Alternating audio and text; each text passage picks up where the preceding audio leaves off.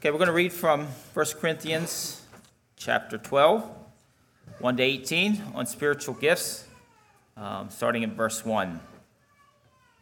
Now concerning spiritual gifts, brethren, I would not have you ignorant. You know that ye were Gentiles, carried away unto these dumb idols, even as ye were led. Wherefore I give you to understand that no man speaking by the Spirit of God calleth Jesus accursed, and that no man can say that Jesus is the Lord but by the Holy Ghost. Now there are diversities of gifts, but the same Spirit, and there are differences of administrations, but the same Lord, and there are diversities of operations, but it is the same God which worketh all in all. But the manifestation of the Spirit is given to every man to profit withal. For to one is given by the Spirit the word of wisdom, to another the word of knowledge by the same Spirit, to another faith by the same Spirit, to another the gift of healings by the same Spirit, to another the working of miracles, to another prophecy, to another discerning of spirits, to another divers kinds of tongues, to another the interpretation of tongues. But all these worketh that one and the selfsame Spirit, dividing to every man severally as he will.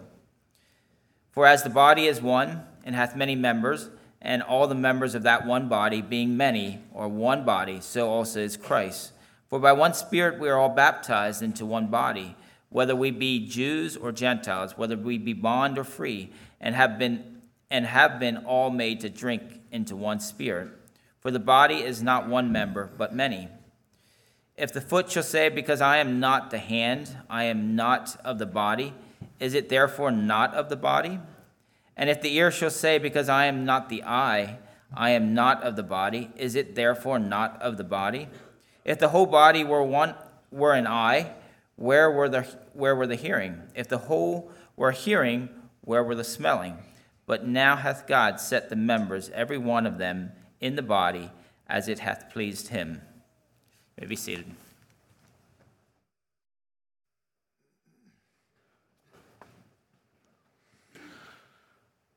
Today I want to bring the third of three sermons on the spiritual gifts.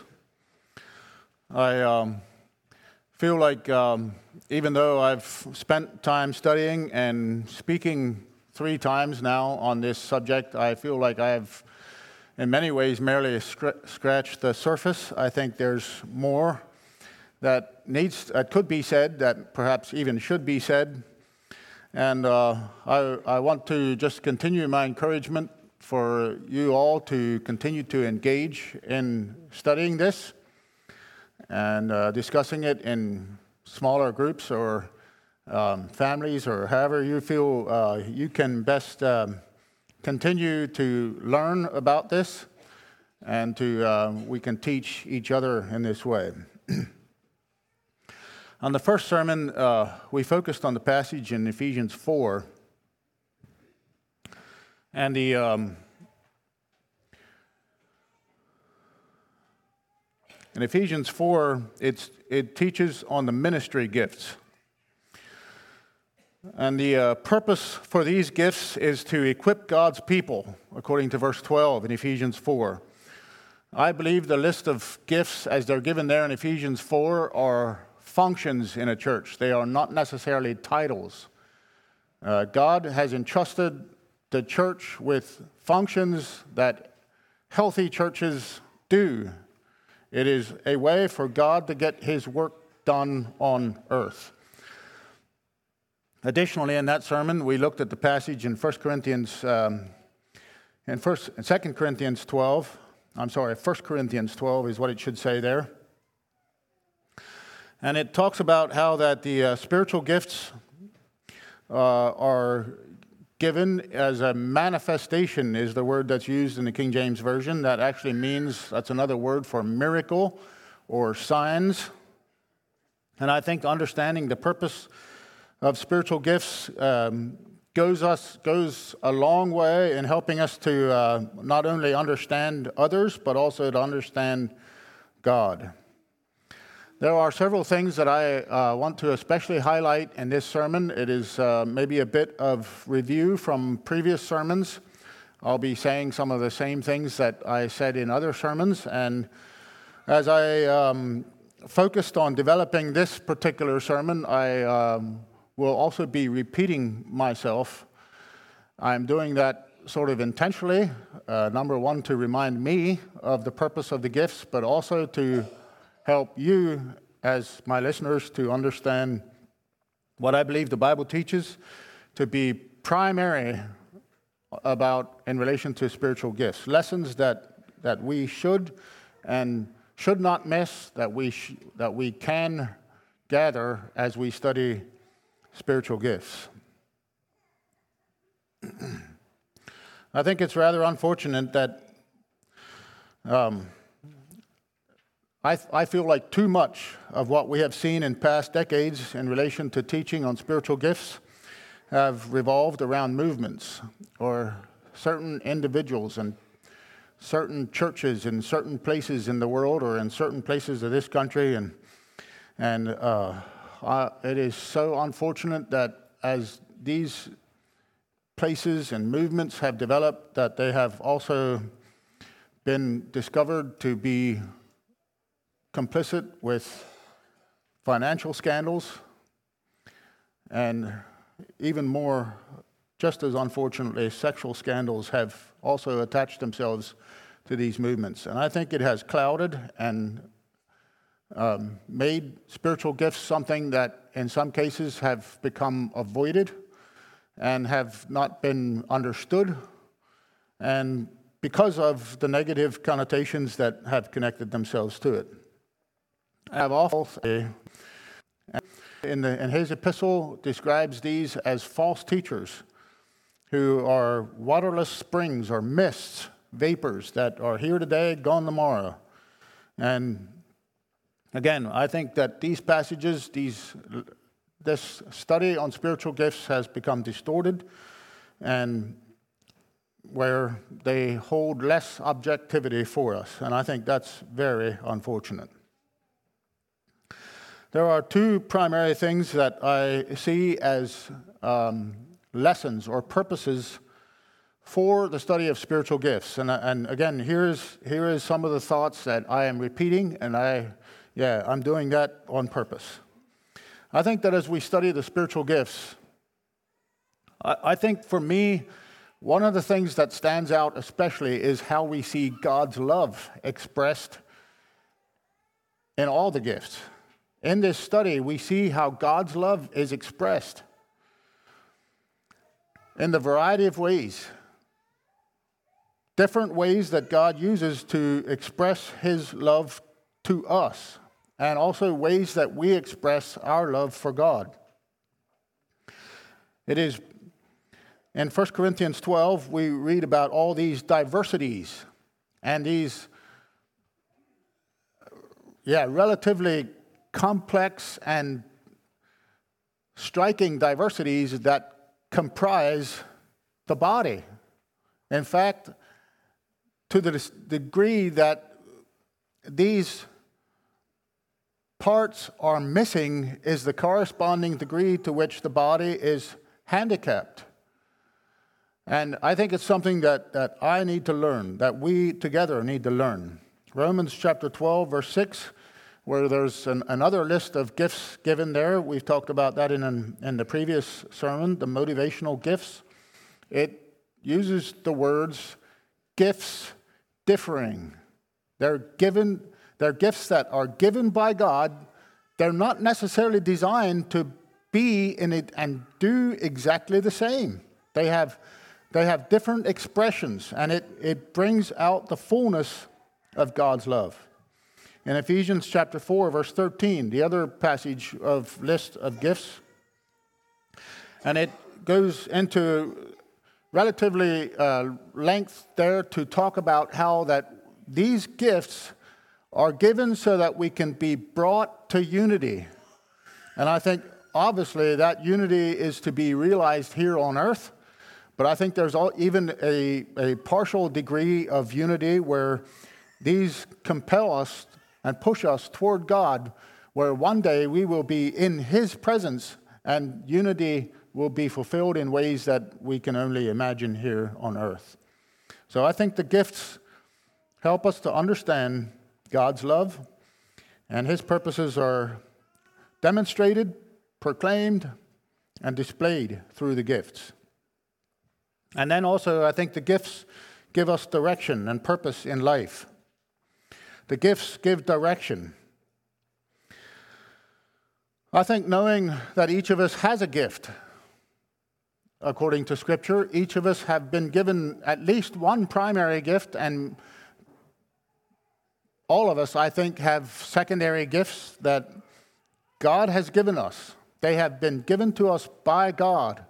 The Holy Spirit has filled our lives, and as a result of that filling, there is a purpose that God wants us to be involved in while we're here on earth. And I think as we mature in our understanding of spiritual gifts, we can learn to be channels of God's blessing as we exercise those gifts in his kingdom.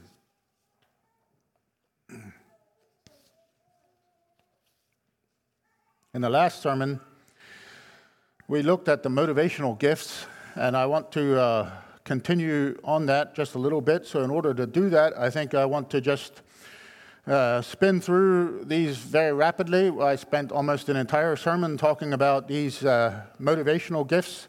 The list is found in Romans chapter 12, verses 6 to 8.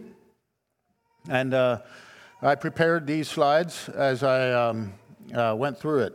Now, again, circling back to what I had been saying, as I was thinking about object lessons or illustrations for the spiritual gifts at work in a church, I was drawn to what we know as Amish barn raisings. I actually had the privilege of helping at least twice in my memory where there was some sort of catastrophe, a fire, I think in one case. In another case, there was a strong wind, and the neighbors descended and the community came together and, rebuilt that barn. And it's an amazing thing. And if this picture were zoomed out just a little bit, you can see all of the different, the people are not doing exactly the same thing. And if the picture were zoomed out even more, you would see lots of people working on the ground, doing things to prepare and to help those that are working on the roof, those that are starting with the siding, those that are, there's somebody that's overseeing this whole thing. There's a group of somebodies that is calling the shots. There are other people who are preparing food and doing, providing physically in ways for people. And I think that is a good object lesson or one illustration of what God wants to accomplish here at Weavertown Church and whatever group that we interact with. So the different gifts, as they're listed in Romans chapter 12, it says that there is the gift of prophecy, and we have some notable characteristics that are especially outstanding for people with this gift. Then there's the gift of ministry or serving. And again, numerous strengths and positive things that people with this gift bring to the group. Teachers, exhorters, givers, rulers or administrators, and then finally the gift of mercy or compassion. All of most of us other gifts teaching on this. To Romans 12 to be ignorant. I think it's also maybe a bit of an irony. It is also instructive, I think, to look at the context here in 1 Corinthians. The Corinthian church was Corinth was sort of the center of academia in that day. And they were smart. They were people that had things figured out. And Paul mentions in this context that they were behind or they were not lacking in any gift they had them all. But it's clear in reading through the book of 1 Corinthians that they were using the gifts selfishly. And so Paul is instructing them how to use the gifts in a positive way. And what does that mean for them? God doesn't want us to be ignorant about gifts. Secondly, why were the gifts given? Why were the gifts given in the first place? Well, if you look at Ephesians 4, I can see a handful of reasons given for that. And I've already touched on some of these. They're for the equipping of the believers. For the equipping of the believers. You are given a gift for the benefit of others. The gift that you've been given is not necessarily for your benefit, although I will quickly say that as you exercise your gift, there's a blessing. There's a sense of joy and fulfillment that you get. But the gift is given for others. And I think we just need to get that very clear and straight in our minds.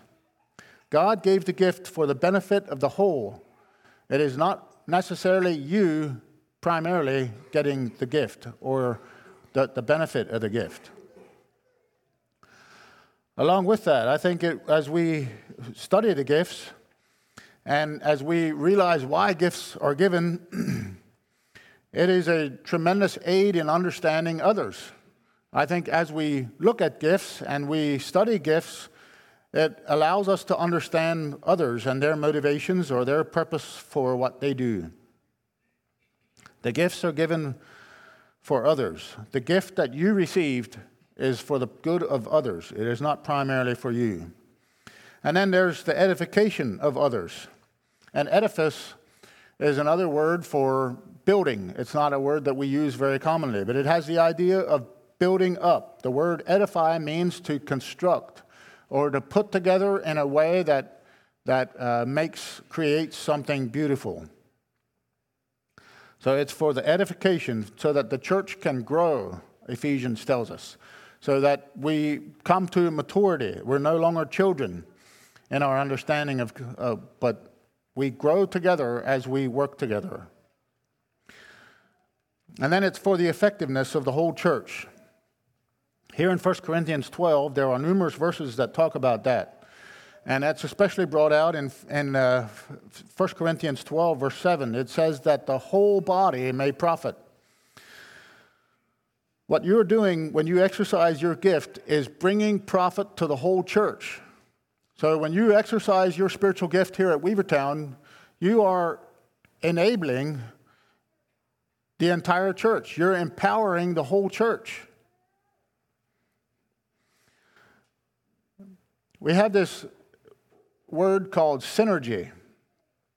And it is best described in numerous ways where there is a team of people and we say the whole, the whole is greater than the sum of its parts is the way we describe it. Where when you have synergy, the entirety, the whole scope of what gets done is much greater than the individual parts, sort of like the barn raising. There is an aspect where when a group of people do something together, or a team of people, or a team of horses, or whatever illustration you want to use, it's no longer 1 + 1 = 2, but it's 1 + 1 = 3.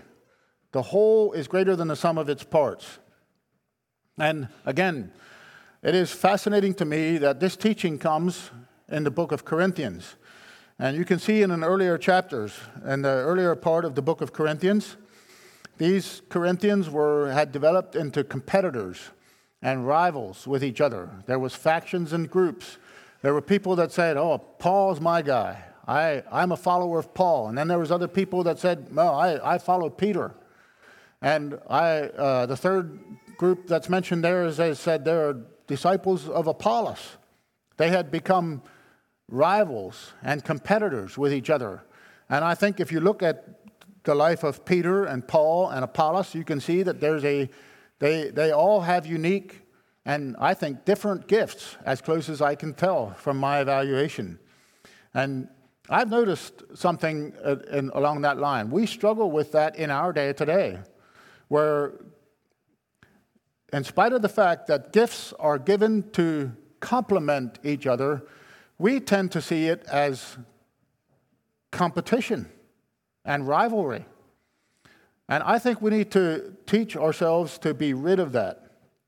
For instance, I've already noticed that in church splits, for example, where there's church divisions, you have clusters of gifts that associate with each other. So there's a split in a church. You have some of the gifts tend to go one direction, the other gifts go, and both of them are incomplete. They need each other. And instead of seeing each other as helpful, they see each other as rivals and competitors. I couldn't help but think about the poem, the parable about the 6 men of Indostan. And I'm just going to give it here for what it's worth. It was 6 men of Indostan, to learning much inclined, who went to see the elephant, though all of them were blind, that each by observation might satisfy his mind. The first approached the elephant, and happening to fall against his broad and sturdy side, at once began to bawl, "God bless me, but the elephant is very like a wall." The second, feeling of the tusk, cried, "Ho, what have we here? So very round and smooth and sharp. To me 'tis mighty clear, this wonder of an elephant is very like a spear." The third approached the animal, and happening to take the squirming trunk within his hands, thus boldly up and spake, "I see," quoth he, "the elephant is very like a snake." The fourth reached out his eager hand and felt about the knee. "What most this wondrous beast is like is mighty plain," quoth he. "'Tis clear enough the elephant is very like a tree." The fifth, who chanced to touch the ear, said, "E'en the blindest man can tell what this resembles most. Deny the fact who can. This marvel of an elephant is very like a fan." The sixth, no sooner had begun about the beast to group, than seizing on the swinging tail that fell within his scope, "I see," quoth he, "the elephant is very like a rope." And so these men of Indostan disputed loud and long, each in his own opinion exceeding stiff and strong. Though each was partly in the right, they all were in the wrong.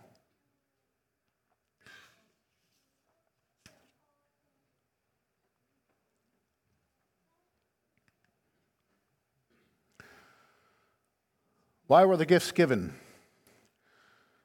Fourthly, here I see that the gifts are given for the exaltation of Christ. And the verse in 1 Peter chapter 4, verse 11 brings that out as clear as could be. God has given us these gifts so that Jesus is lifted up in our midst. And that brings me to the next question. What was Jesus' gift? What was Jesus' spiritual gift?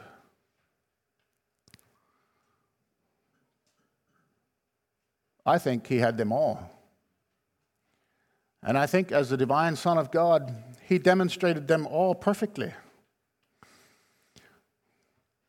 And I think it's for good reason that we're commanded and instructed to be like Christ, to become like him, to allow those gifts that he has placed in our lives to be developed, so that the negatives become less irritating to others, so that the positives become more helpful, so that we're not destructive even in our positive aspects of the gift. How do we go about determining the gifts that God has given us? How do we discover which gifts God has given me? How do you go about discovering gifts that God has given you? As I was going through the descriptions and spinning through that in the last sermon and then again this morning, my guess is that there's probably some of those that resonated with you. And I think the reason they resonated is because that is, or probably is, your gift. And I think that can be an affirmation of what God wants you to do. Friends, just develop us, even pride. And I clearly the one's gift is gives it. We're not, but I think the gifts are often clarified and confirmed to us by the people around us, the people that God has given us. Christian friends help us identify the gifts that we've been given, that God has given to us. If you're still unsure, and I think that we can spend time in prayer. And again, I think God is a faithful God. When we ask, He gives us answers, the Bible tells us. And I think He will make it clear to us what is our purpose and what is the gift that God wants us to be exercising. I suggested the book by Don and Katie Fortune, and that's one of several books that you can read.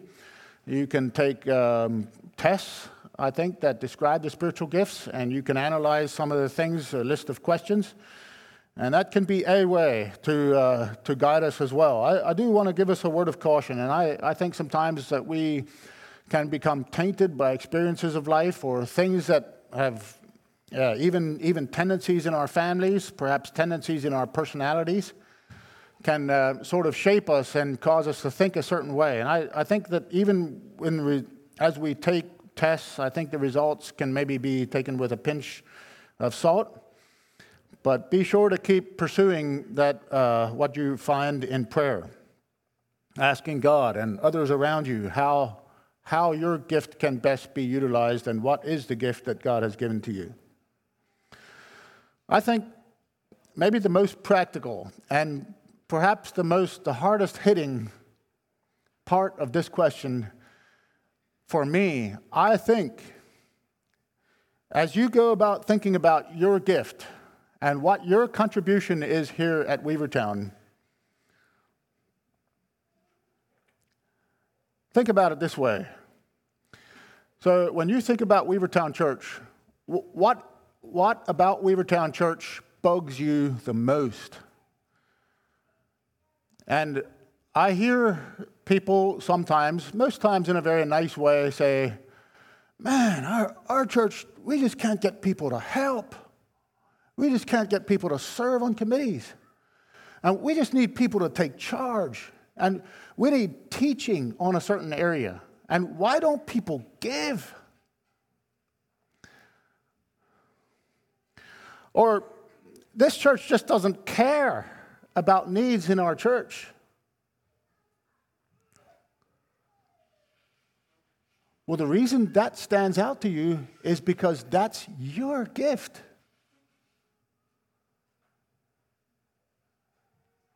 The reason you are struck by that is because that's you. That's for you to exercise. That's why it stands out to you.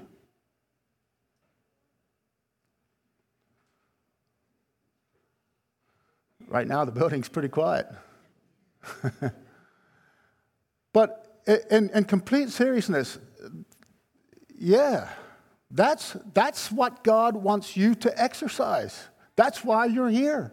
That's why He brought you into this building. That's why He brought you into this fellowship.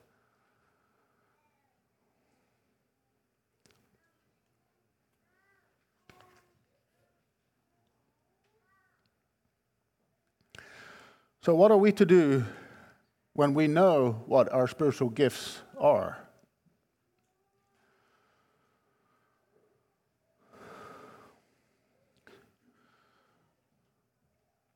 I think, first of all, when we discover what our spiritual gift is or might be, I think we should find a place to serve. Ultimately, that is one of the most basic principles of the Christian faith and of the Christian church, is that we reach out to people around us. It's one of the things that I think is one of the sturdiest points about the Christian faith, is that our background and our history is the story of people not isolating themselves. It's not just God and me. It's God and we, God and us. And I think that's a huge strength, not only of the Amish and Mennonite culture, but of the Christian church as a whole. You can see it starting in Acts and all the way through the church history is full of examples of this. And so we find a place to serve. We volunteer is another way of saying that. We do things for people. We get involved. And I think that is going to naturally utilize one of your gifts because, like I said, the things that are outstanding to you are the things that it's an indication of what your job and your role is. So we find a place to serve others. And as you serve, you might notice how fulfilling or how easy it is for you. You have ideas for how to do it. You have ways of pulling it off, and you have creative ideas. And yeah, I think that can be a confirmation. As you serve, you will find that as you flex that spiritual muscle, that it becomes more natural for you to do that. And again, I think it is also just super important for us to remember this point, and that is that our gifts can be used in many different ways. So our spiritual gifts, while they are maybe certain positives or certain trends that you can see in the spiritual gifts, I do not think that we should ever feel like it's the only way or that there's one certain way for that to be exercised. And I'm going to talk about that just a little later. If an assignment comes along and you don't find joy in that, you don't find spiritual satisfaction, you don't find fulfillment in that, remember that your gift can be used in many different ways. And thirdly, do it with joy. I think joy is a great indicator of what our gift is. The thing that you're doing, does it bring fulfillment to you? And whatever you're doing, even in those times of unfulfillment, do it with joy. Do it with a heart for others. Some problems with the gifts. I think a person who has this, leave this repeated, and so I'm better. Or I have this gift, and so I should be the spokesman in church. Or I have this gift, and so I should be doing this certain thing. And Paul has some strong words of rebuke and instruction for them. And I think those words are for us today as well. I would like to just leave us with a strong word of caution on this behalf. The fact that you have a gift does not make you better than a person who does not have a corresponding gift. It doesn't make you more spiritual. It doesn't give you on the inside track with God. Your discovering what your gift is does not give you license to brag about it. It does not give you reason to draw attention to yourself. Like I said, the gifts are given for the benefit of others.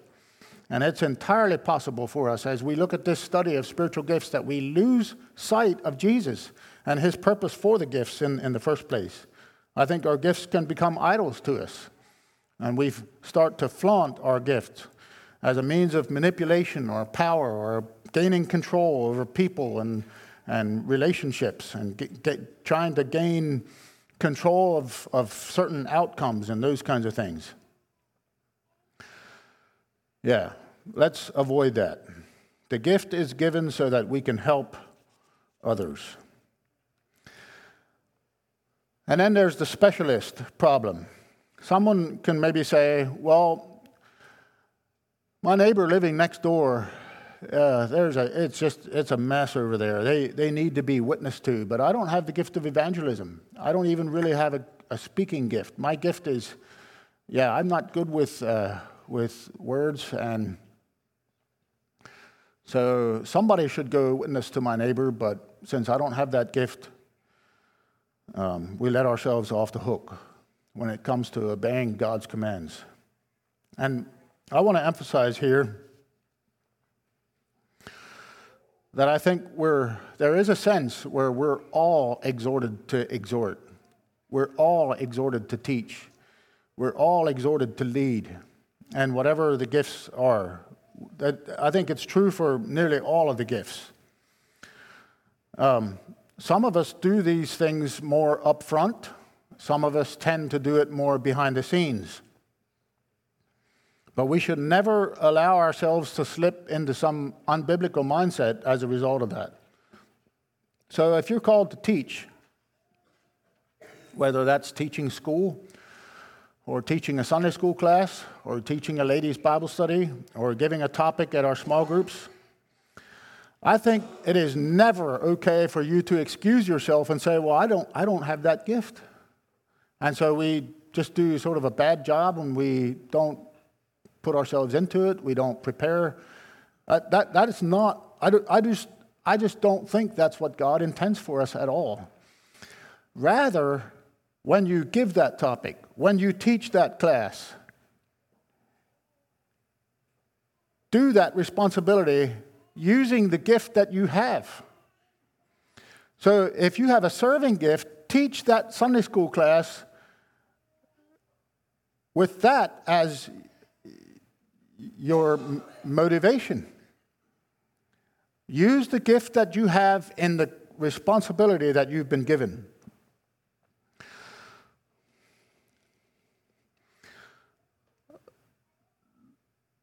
I personally had some chance to discuss with some of you, and after I preached the last time, somebody said something about personality types, and we have these disc profiles, and we have temperaments, and we have enneagrams, and there's just seems like more of these lists than there ever have been to analyze people's personalities. And I would like to submit at least this aspect. I'm not insisting that I'm seeing it all. While there are clear overlaps, while there are clearly ways in which this overlaps, I think there are still some unique and automatic differences. For instance, the fact that you're a human means that you have a personality type. The fact that you have your five senses, you exercise them in ways, there's things that become obvious to you because of your experiences and your background. That's normal. That's just the fact that you're human. I think that the Bible teaches, according to these lists, that these gifts have also, while they may overlap and do overlap, they have been gifts that have been given by God through the Holy Spirit. And that fact, I think, distinguishes some of this rather clearly as I see it. Let me just circle back just a little bit, and I'm using this as an illustration and talking about the problem of using my gift or my primary gift, what I think is my gift, as an excuse not to do things.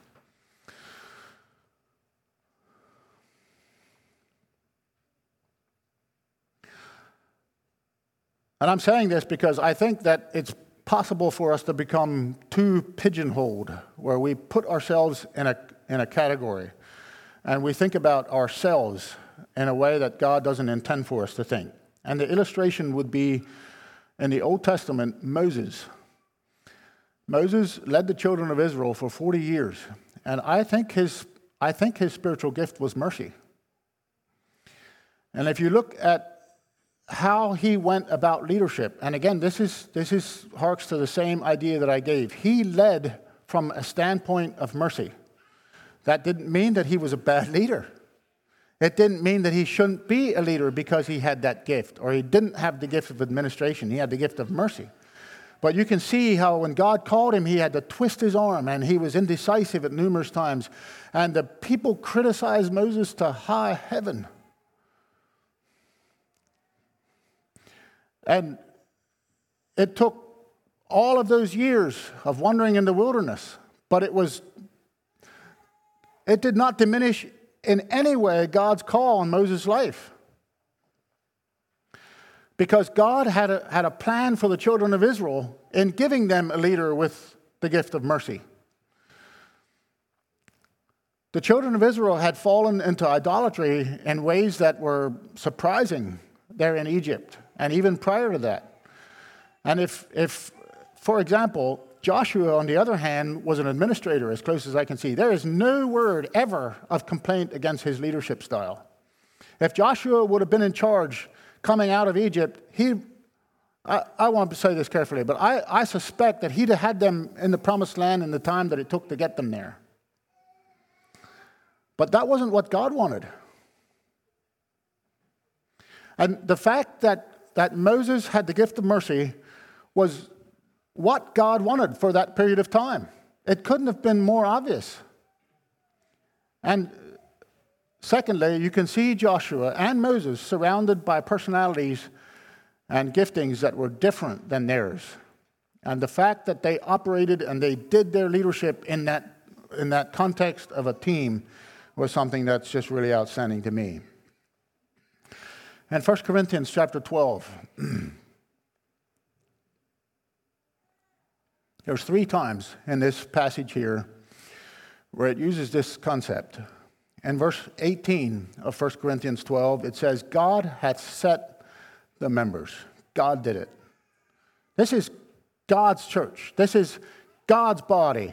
And he's the one that's in charge. He set the members. In verse 24, God hath tempered the body. That word tempered, it makes a person think of working with metal. And those of you who enjoy working with metal and creating things from metal, you understand that the way you heat and cool and reheat and cool creates strength in that metal that you're working with. It creates not only hardness, but also elasticity. God hath tempered the body. And again in verse 28, God hath set some. God did it. It is God's choosing. And again, God has brought us into this group of believers known as Weavertown Church for the purpose of doing what he wants in us and for us in this time that we're in.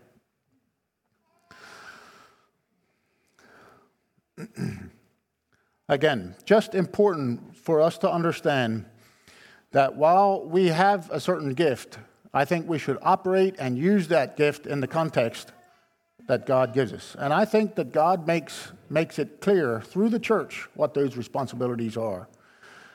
Probably more frequently in that context than just having me decide what my job is. And I think it's something that adds a lot of peace and comfort when I think of it. You've been chosen to do the job that you're doing here at church. It's not something that you just dreamt up, hopefully, but it's something that you have been channeled into. You have been counseled into. You have been given confirmation about that. And you have the capacity to use your gift in that way. And there's multiple ways to use that gift, not just one. So if you have a teaching gift, it doesn't mean that you need to be the pastor of the church. If you have a teaching gift, it doesn't necessarily mean that you need to be a school teacher. You can teach while you're doing something completely unrelated to those. And I certainly are learning what did in some of this. And look at 1 Peter. Here in the King James Version, it just brings out the idea that we have been entrusted with something. We have been entrusted with a gift, a privilege, a responsibility. And that's an awesome responsibility. The gift that God, through the Holy Spirit, has placed in our lives is something that is of value to Him. And He wants us to do that. And we need to conduct ourselves in a way that honors that gift, that does not betray it. Our goal is to please the one who entrusted us with what is valuable to Him. And Peter instructs us here that God has given us these gifts, and He expects us to use these gifts. The gifts that you and I have been given are not heirlooms to set on the fireplace mantle and collect dust. They are to be used. The gift that God has placed in your life is for the purpose of benefiting the whole. Selfishness is not an option. We need to be good stewards of what God has blessed us. And as we serve, let's purpose to use God's gifts for God's purposes and give God the glory. I'm going to read this verse in the King James Version. In my next slide, I have it in the Living Translation. 1 Peter chapter 4, verse 10 and 11. As every man hath received a gift, even so minister the same one to another, as good stewards of the manifold grace of God. If any man speak, let him speak as the oracles of God. If any man minister, let him do it as of the ability which God giveth, that God in all things may be glorified through Jesus Christ, to whom be praise and dominion forever and ever. Amen. And now in the Living Bible. God hath given each of you some special abilities. Be sure to use them to help each other, passing on to others God's many kinds of blessings. Are you called to preach? Then preach as though God himself were speaking through you. Are you called to help others? Do it with all the strength and energy that God supplies, so that God will be glorified through Jesus Christ. To him, Jesus Christ, to Jesus Christ be glory and power forever and ever. Amen. When you and I don't use our gift, we cheat God out of the gift, out of the honor that is intended for him. We cheat the church out of a blessing. The Holy Spirit has placed a tool in your hand, and for God's sake, use it. Put it to practice. I want to thank you, Weavertown. I want to thank you for how you've used your gifts, and you are using your gift. My prayer is that this sermon and this series of sermons has been a challenge for you, and would instruct you to continue to humbly use your gifts. Let's kneel together for prayer.